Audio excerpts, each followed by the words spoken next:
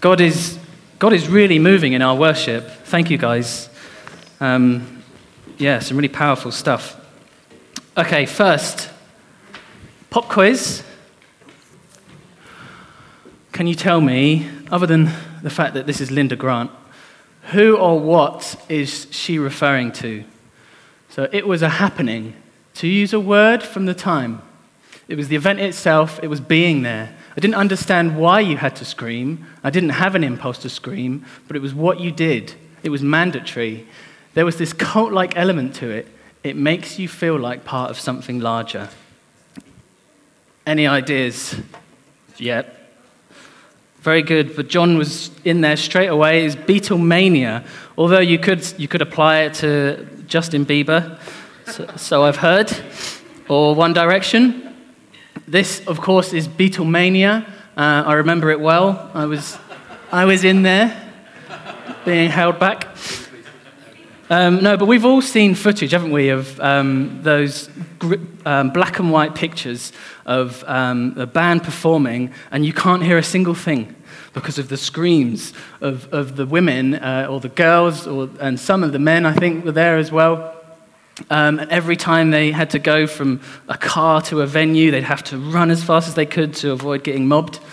That was Beatlemania.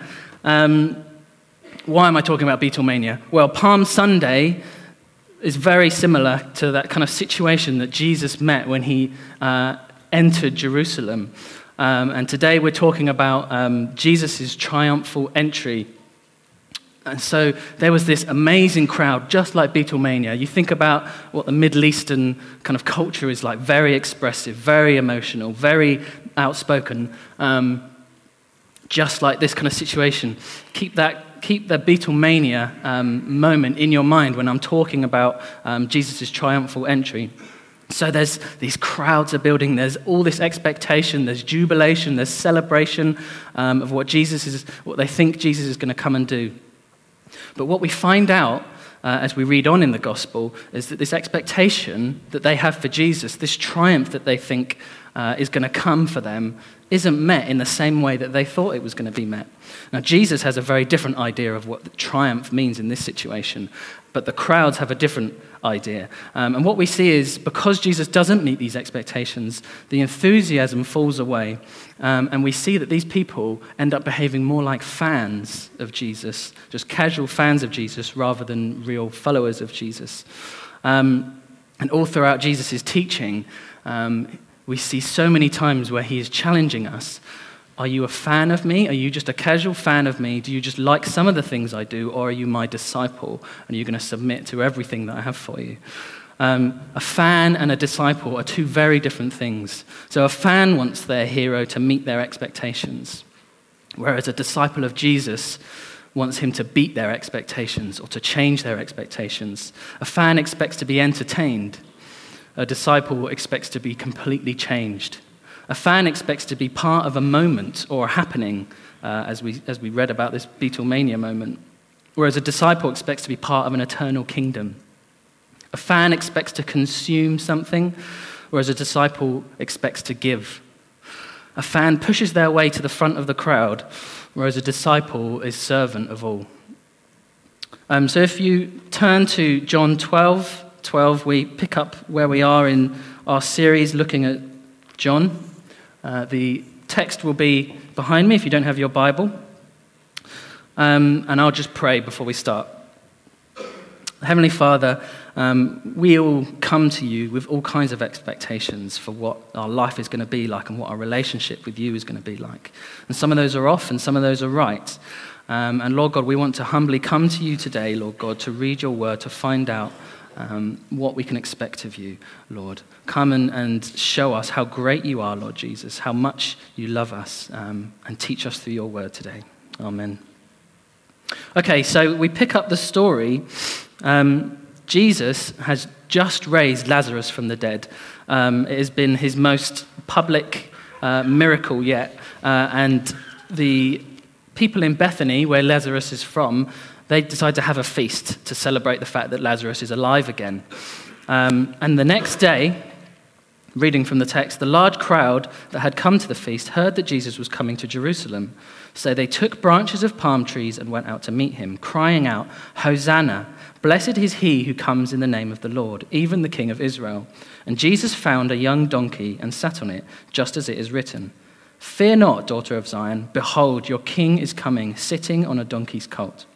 His disciples did not understand these things at first, but when Jesus was glorified, then they remembered that these things had been written about him and had been done to him. The crowd that had been with him when he called Lazarus out of the tomb and raised him from the dead continued to bear witness. So they was talking about it and they were coming with him.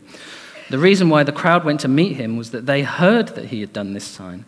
So the Pharisees said to one another, "You see that you are gaining nothing. Look, the world is going after him." So Jesus is creating a crowd. This is all deliberate. This is Jesus creating the hype. This is, as I said, this is raising Lazarus from the dead is probably his most public and high-profile miracle yet. Lazarus was a popular guy. We see from all the other accounts that there was a lot of public emotion and affection towards Lazarus. There were people crying. There was all kinds of emotions going around. And Jesus grew a crowd when he raised Lazarus from the dead. He also grew a crowd at this feast when they celebrated, and word was spreading about what Jesus was doing. So Jesus' fandom was growing at this stage. And Bethany, where Lazarus was from, this was less than 2 miles away from Jerusalem. So word spread to Jerusalem. Obviously it did. Someone had been dead for 4 days, and Jesus had raised him. Who is this guy? So what we see in this situation is people from Bethany are joining Jesus as he comes to Jerusalem, and that's converging with another crowd that's in Jerusalem who have heard about what Jesus has done. So there's this massive crowd. And this is also during Passover, so there's much more Jews in Jerusalem than there would usually be. Now, we can't be under any illusion that this is all just coincidental and accidental and this stuff is happening to Jesus. He is setting this up. This is all part of Jesus' plan. He needs to build a crowd in order that the religious leaders of the time would get more and more agitated, get more and more envious, get more and more upset with Jesus, which might lead to his arrest, it would lead to his trial, and it would lead to his crucifixion. This is all part of Jesus' plan. So we know that there could be possibly tens of thousands in this crowd, maybe even hundreds of thousands.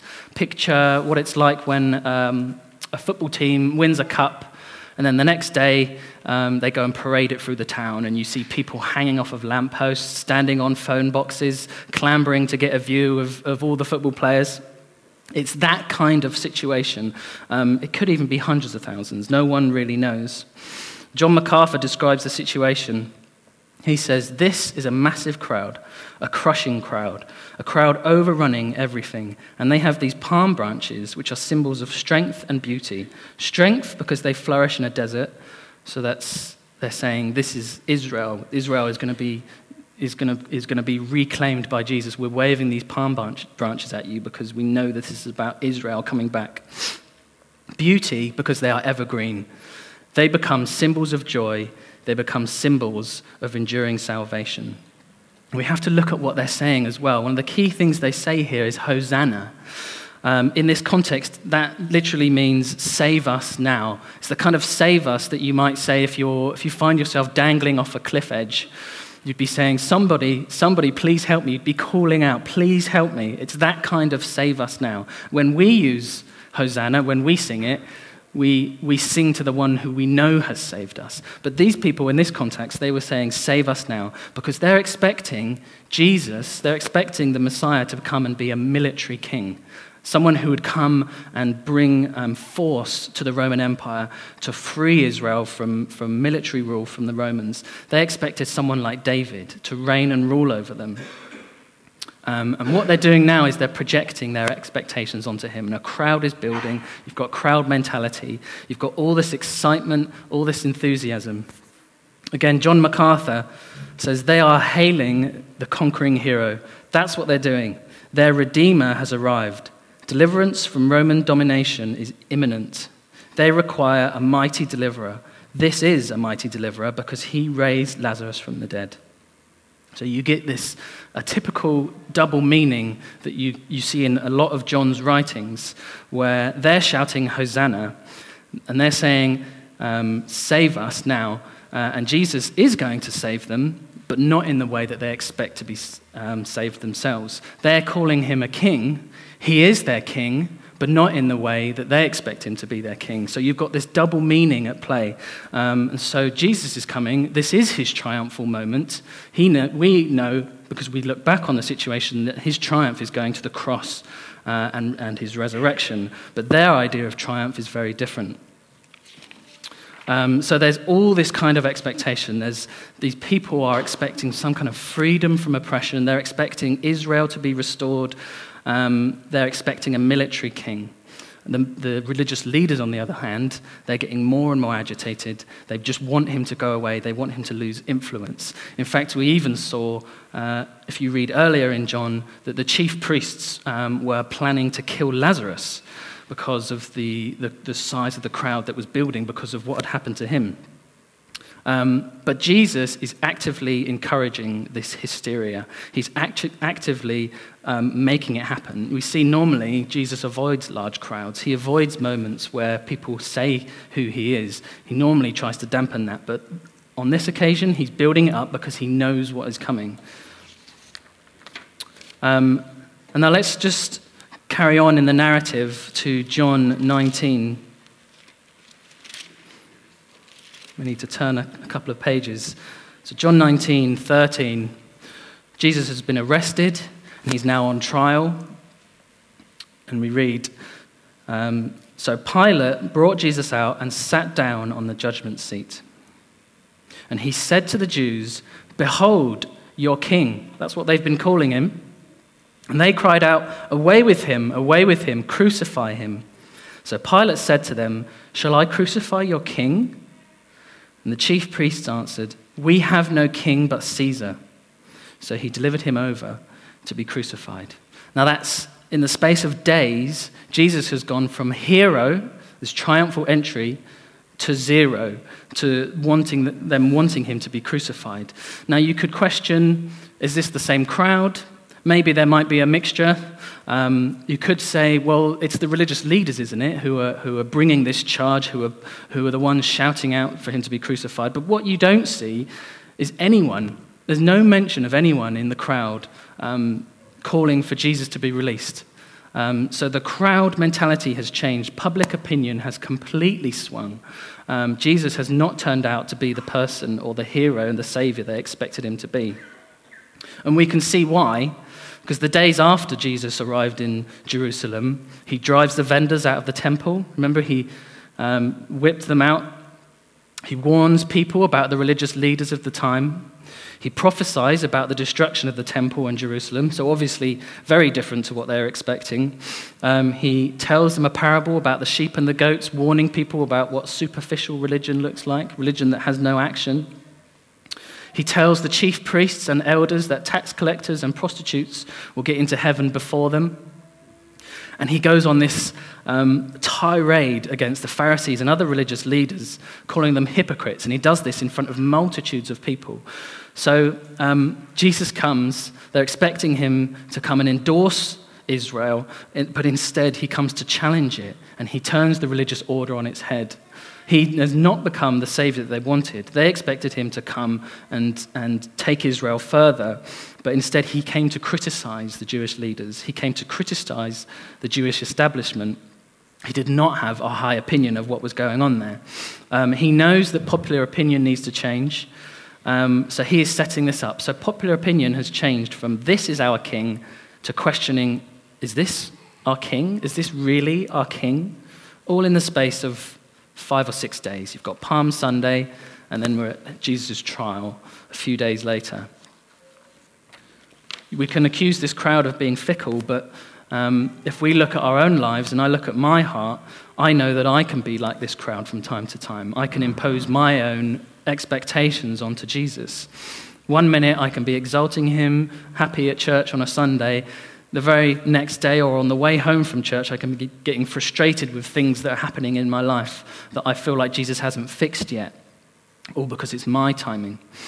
Philip Yancey, is a well-known Christian author. And when he was researching one of his books, he interviewed a number of Christians, and he was talking to them about what their expectations were and where they met, what it was like to live a Christian life. And on one occasion, he interviewed a Christian radio host who was quite well known. Apparently, he was a big name. And this is what the radio host said after his life was shaken up through an illness which nearly killed him. He says, "I have no trouble believing God is good. My question is more, what good is he? I heard a while back that Billy Graham's daughter was undergoing marriage problems, so the Grahams and the in-laws all flew to Europe to meet with them and pray for the couple. They ended up getting divorced anyway. If Billy Graham's prayers don't get answered, what's the use of my praying? I look at my life, the health problems, my own daughter's struggles, and my marriage. I cry out to God for help, and it's hard to know just how he answers. Really, what can we count on God for?" It's really honest. And I think probably we can all resonate with some of what he's saying, some of the questions that we encounter when we become Christians. I remember after I became a Christian, a few weeks after, a good friend of mine asked me, "So now that you've become a Christian, now you've got God, have things started going well for you in your life? Have things started going in your favor?" And I had no idea how to answer it at the time. I was a very new Christian. I hadn't been brought up in Christianity, so I didn't know the culture. But that question stayed with me. Should I have expected things to start going my way from now on? And I think, if I'm honest, in the years following, a big part of me did, and probably a big part of me still does. So we face a very real temptation to expect Jesus to come and fulfill all of our desires, all of our plans, all of our dreams. But the problem is, Jesus can sometimes have a very different priority to us. Jesus sometimes has a very different view of what a triumph looks like in our lives. So we can be in danger of thinking things like, if only my family would listen to me and respect me when I ask them to. But Jesus might look at that situation and look into your situation and think, actually, the greater triumph for you would be to learn to be more patient with your family. We might look at our work situations and think, if only my colleagues would respect me and care more about my ideas and my input, and I've got so much to give. But Jesus might look in that situation and say, a greater triumph in your life might be to develop in humility. Or we might think having a better paid job or better financial security, if that would represent a triumph in my life, if I could just have better financial security, that would be a triumph. But Jesus might see us learning to be more content in every situation as being a greater triumph, as being his priority for our lives. I often think about the way that John the Baptist's life turned out. So Jesus labeled John the Baptist the greatest man that ever lived. Greater than David, greater than Moses, greater than Samuel. He said John the Baptist was the greatest man that ever lived. And John the Baptist fulfilled God's calling on his life. He was obedient to God in every single way. But his obedience led to his arrest and his eventual beheading. But this is where the power of the gospel comes in. Because the gospel of Jesus Christ is not that when you become a Christian, every single thing in your life is going to go smoothly, everything is going to be easy, and everything is going to be convenient.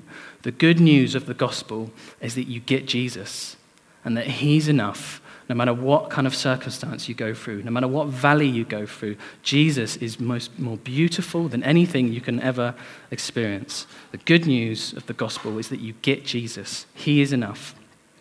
And what we see when we mature in Christ is that hardship and difficulties and pressure are God's grace to us.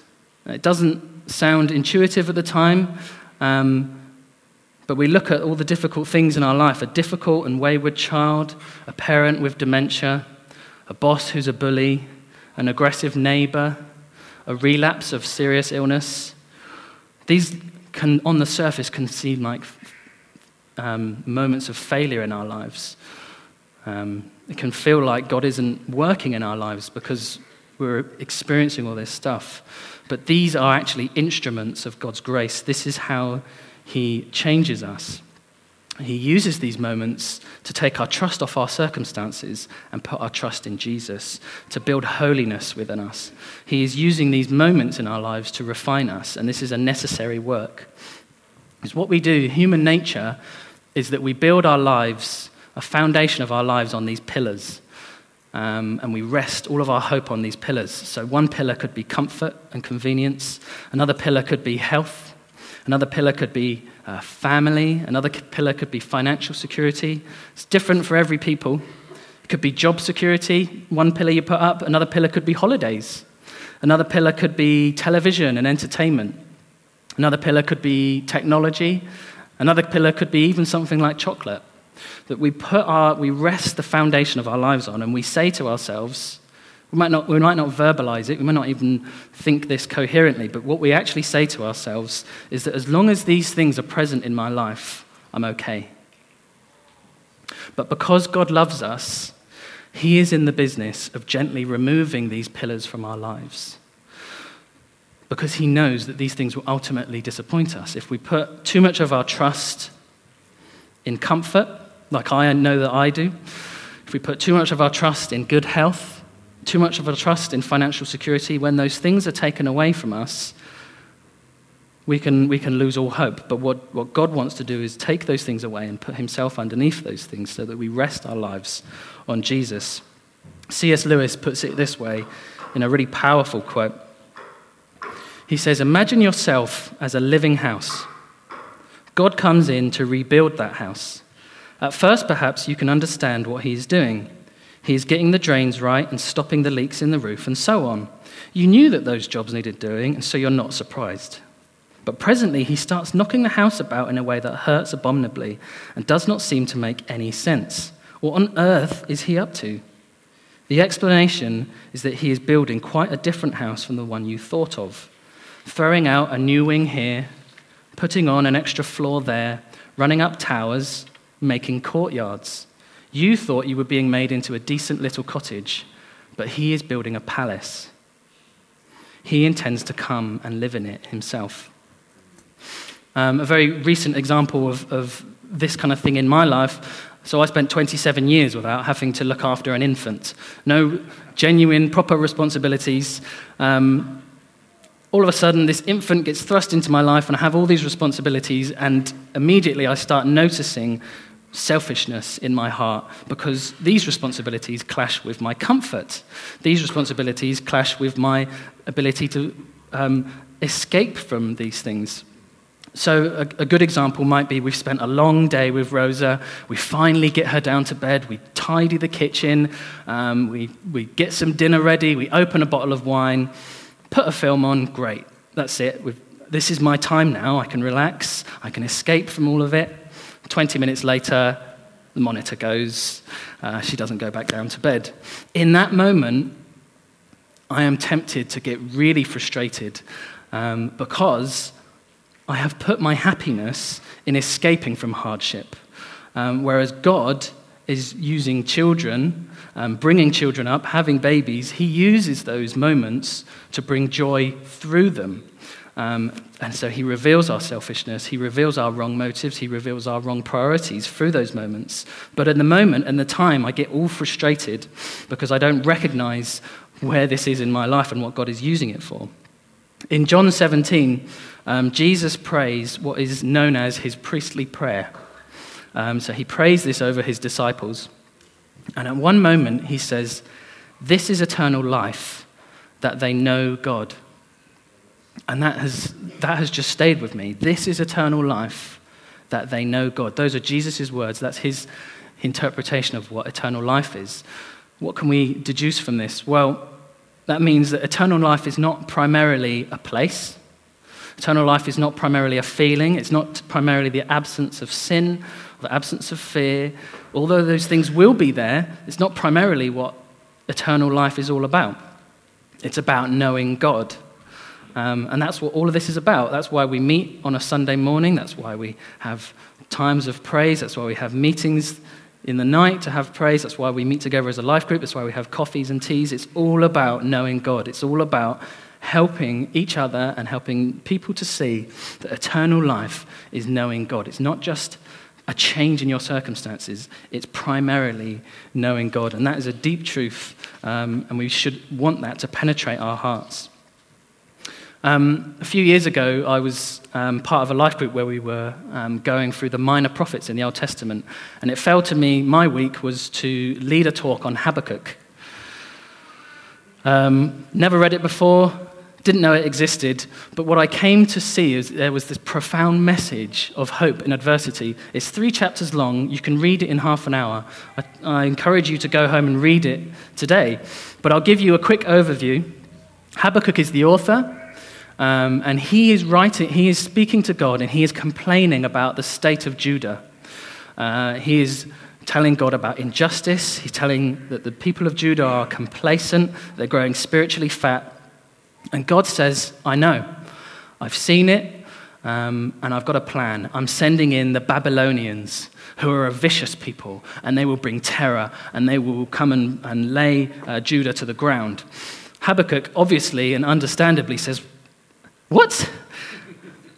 I'm talking to you about the fact that these people, my people, are involved in injustice and they're growing complacent. And you're telling me that you're going to bring in these other people and Judah is going to be laid to waste? And God says, it's the righteous that shall live by faith. And he goes on to say that he is creating a remnant of people who will live by faith. And he's going to deal with their complacency by bringing in hardship. And the one verse that has just stayed with me ever since is in Habakkuk 1:5. God says, look at the nations and watch and be utterly amazed, for I am going to do something in your days that you would not believe, even if you were told. That can massively minister to us on a personal level. You imagine that's what Jesus is thinking about when he's going to the crucifixion. You imagine that's the message he'd want to give to the disciples when they see that he has died and they've lost all hope in this man. Jesus is about to do something amazing that we wouldn't even believe if we were told. Habakkuk praises God. The end of the book is Habakkuk writes a song, and it's an amazing praise to God. That's like a moment in Israel's history, but it can also be applied to us. God does the same thing to us when he recognizes complacency, when he recognizes laziness or lukewarmness in our hearts. God allows us to go through moments of adversity so that in order that we might become to realize our daily need for Jesus, and that would be the thing that motivates us. That would be the strength that we go out into our life with. Habakkuk's vision for the Jewish nation in Judah was too small. God was going to bring wholesale change. He was going to bring his eternal kingdom. It wasn't just about Judah, it was about something much more. In the same way, the crowd's vision on Palm Sunday for Jesus was way too small. Jesus had much more planned than overturning Roman rule. Likewise, the disciples, their vision for Jesus, that was too small. Jesus had much more planned for the disciples than just hanging out with them, doing miracles, and just giving them some awesome teaching. Likewise, our vision sometimes for Jesus in our lives can be too small. Jesus has much more planned for us than an easy, domesticated life, than a convenient experience. Jesus comes to bring a kingdom. He comes to make an end of all sin, to bring peace in our hearts so that we might live with unspeakable joy. He brings eternal life that we might know God. Jesus brings in an everlasting righteousness. He brings an end of evil so that we might experience God's presence, that we would do the works that Jesus has done and greater, and that Jesus would make a way for the Holy Spirit so that God himself could live inside of us. That's so much better than just overturning Roman rule. And C.S. Lewis puts it succinctly when he says, aim at heaven and you will get earth thrown in. Aim at earth and you get neither. I I know it's been short, but can we have the band back on stage? Is that possible? Some of them might not be in the room. What we can look at in these moments is we can look at Paul's example. Paul has always been an amazing example for us of what it means to live a Christian life of freedom. Paul was as free as they come. So he was going about preaching, and he was unhindered in the way that he would preach. And the authorities were threatened by this and intimidated by this. And they say, okay, fine, we're going to lock you away. Paul's response, okay, I'll just convert your prison guards. And he does. The authorities' response is, right, we'll just kill you then. Paul says, fine, to live is Christ, but to die is gain. Okay, we'll just release you. Fine, I'll go on preaching. Paul is the most free man that has ever lived, and he really lives the words that he says. He lives with integrity. When he says in Philippians 3, I count everything as loss because of the surpassing worth of knowing Christ Jesus, my Lord. For his sake I have suffered the loss of all things and count them as rubbish in order that I may gain Christ. So all of our expectations of Jesus, all of the warm, cuddly things that we want from life, Jesus wants to bring us into a place of freedom where we can look at those things and say they are nothing compared to knowing Christ. So we might come to church on a Sunday morning having had the worst week, the worst weekend, or even the worst Sunday morning. And we may turn up with all these trials and difficulties and expectations and problems in our hearts weighing heavily on them. But I think what God wants to show us, and he's been showing us through our worship this morning, is that these difficult situations are not meaningless. God doesn't just accidentally allow us to go through these situations because he's not in control of them. He is using them. He's using them to build Christ in you. He's using them to change you from the inside out. So let's carry on worshiping God. If there's something that's in your heart that you want prayer for, I'll be at the front. I'd love to pray with you about those things. Let's just pray and then worship. Heavenly Father, we see from your word that you do so much more than we can imagine. And that you allow us to go through these things because you want us to see you. You know that when we take our trust off of things in our lives that we hold up to make us happy, and we put our trust in you, Lord Jesus, we see real happiness, we see real joy. And we know that in all things, you are working for the good of those that are called according to your purpose. So I pray, Lord God, this morning that you help us to no longer resist your will for our lives in any areas where we're resisting what you're trying to do, any hardship, any pressure. Lord, help us to see those as instruments of your grace in our lives. Help us to submit to your will. Help us to see those things as opportunities to bring worship to you, Lord Jesus.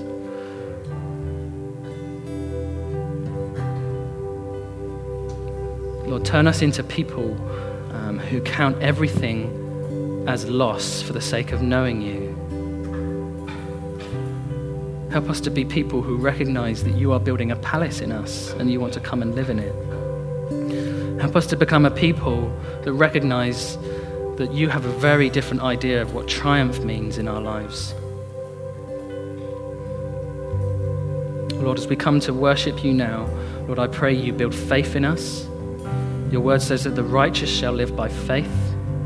So when we go through all these turbulent times in our life, Lord, you're testing us to see if we have faith in you. And it's the righteous that live by faith. It's the saved people that live by faith. It's those that know Jesus that live by faith. Lord, build faith in us today, I pray. Amen.